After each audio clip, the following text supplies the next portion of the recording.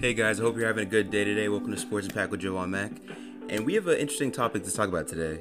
So if you know, well actually first off, I want to just give my prayers and thoughts to Bronny James and the James family. Bronny, he's got a lot to offer, and it's sad to see on the internet people making jokes about that kind of stuff. It's not funny. He's an 18-year-old kid. You can not like LeBron all you want, but this is real life. This isn't basketball. There's more important things in life than basketball. And I just hope he's okay. He's only 18. I mean, I don't know what the cause. I'm not a doctor. I don't know what it is, but I just hope that he will be able to recover and hopefully be able to play basketball again in life.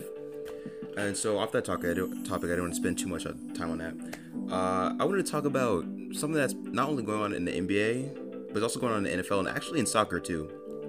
So one thing I've noticed recently is the player pay compared to production. And what I mean by that is how much each player believes they're worth compared to how much they're actually getting paid or what the owners or agents eventually offer. So right now we're seeing that in the NFL, Saquon Barkley, Josh Jacobs, Tony Pollard, a lot of these prominent running backs that have proven themselves time and time again, they're not getting offered what they believe they deserve. And I agree. Saquon Barkley, he's been one of the best running backs in the league. And sure, he's had injury issues, ACL issues. But at the end of the day, he's still a superstar player. And he should be paid like a superstar player. Especially running backs. The thing with running backs that's different than any other position is that they're expected to get hit every single time they touch the ball. With a quarterback, you can get the ball out easily. With wide receiver, you run a route, you get the ball. You either go to bounds or you get tackled. But running backs, they run in between the tackles all the time. Like, play in, play out. You can get 5 carries in a row as a running back. Like, that takes a toll on your body. Each year, your body's less durable as it was the year before. And, that could be a good thing and a bad thing. That's why they're getting paid less, because their career spans aren't likely to last as long as others. I mean, you have the Frank Gores, you have the Adrian Petersons, but they're not every running back, And examples of this happening is actually 2 of my favorite players of all time, Le'Veon Bell and Todd Gurley. Both these guys at their prime were like the best running backs in the league. In Todd Gurley's situation, it's a weird situation, but he was an MVP candidate, and then injuries occurred, and he was never the same. I mean, he's not even in the league anymore, unfortunately.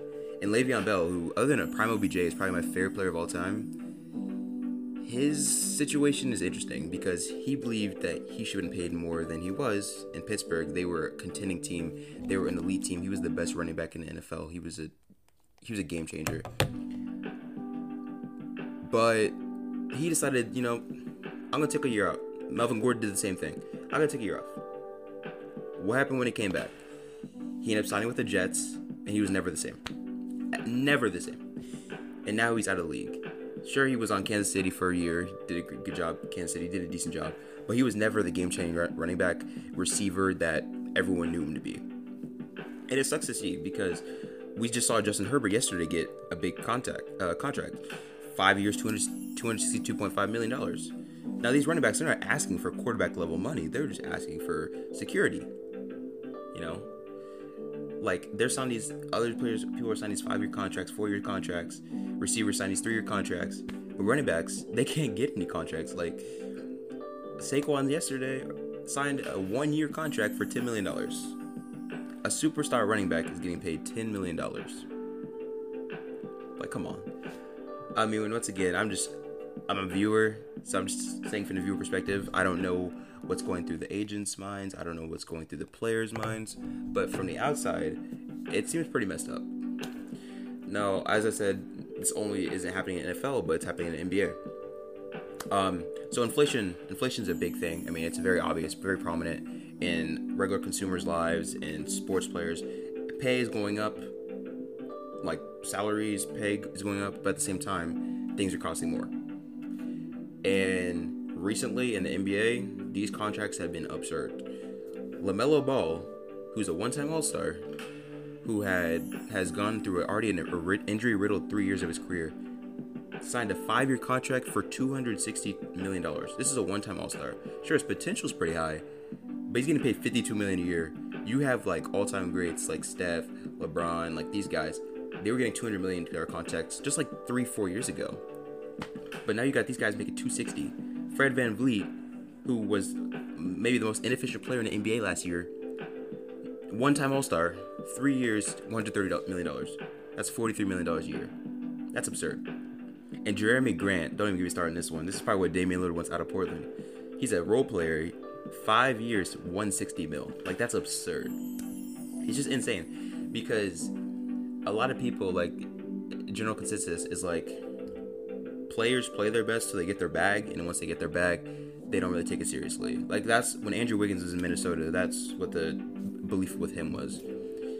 You know, the Minnesota system was decent. He got his bag, and after that, he didn't really put as much effort in on defense, on offense. He was more inefficient. Like, that's what happens a lot in the sports world. You see these players, you know, get these contracts, finally get the bag, and then they fall off.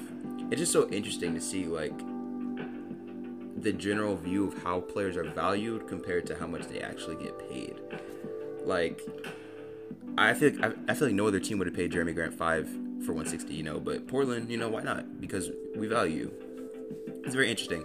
Also, just in the market in general, sports, like James Harden, his value isn't what it used to be. Like, he's been trying to force his way to the Clippers, but the Clippers aren't willing to pay, like, an arm and a leg to get James Harden. You already have Russell Westbrook. You already have a facilitating guard. You don't need James Harden. And it's just so interesting. Like, I just find it really interesting. But yeah, so you see that in the NBA, you see that in the NFL. Oh yeah, and the main thing in the NBA, yesterday, Jaylen Brown signed the largest deal in NBA history, $304 million, 5 years. Now, people were losing their mind over this. Now, I don't think it's too big a deal. I mean, if you think about Boston, they've been a contending team for the last 6-7 years. Ever since Jaylen Brown, Jason Tatum have really been in the league, they've been a contending team. They've made 5 Eastern Conference Finals, and they've made the finals, like, or 4. They made 4 Eastern Conference Finals. Like, they've been a contending team. They've been just there. They just haven't made it. So, like, I get the side of people like, he has no left hand. His handle needs work. How are you going to pay him the most? He's not even the best player in the team. How are you going to pay him that much money? But at the same time, I get it from their point of view is we need to lock this guy in because we're not doing it without him. And we already know it works. We just need to take the next step. And I feel like they did getting Porzingis. Now you have a big man who can shoot. I mean, Al Horford could shoot. But, like, it's kind of like not a Robert Williams replacement, but, like, he can play defense. Well, Robert Williams is a much better defender.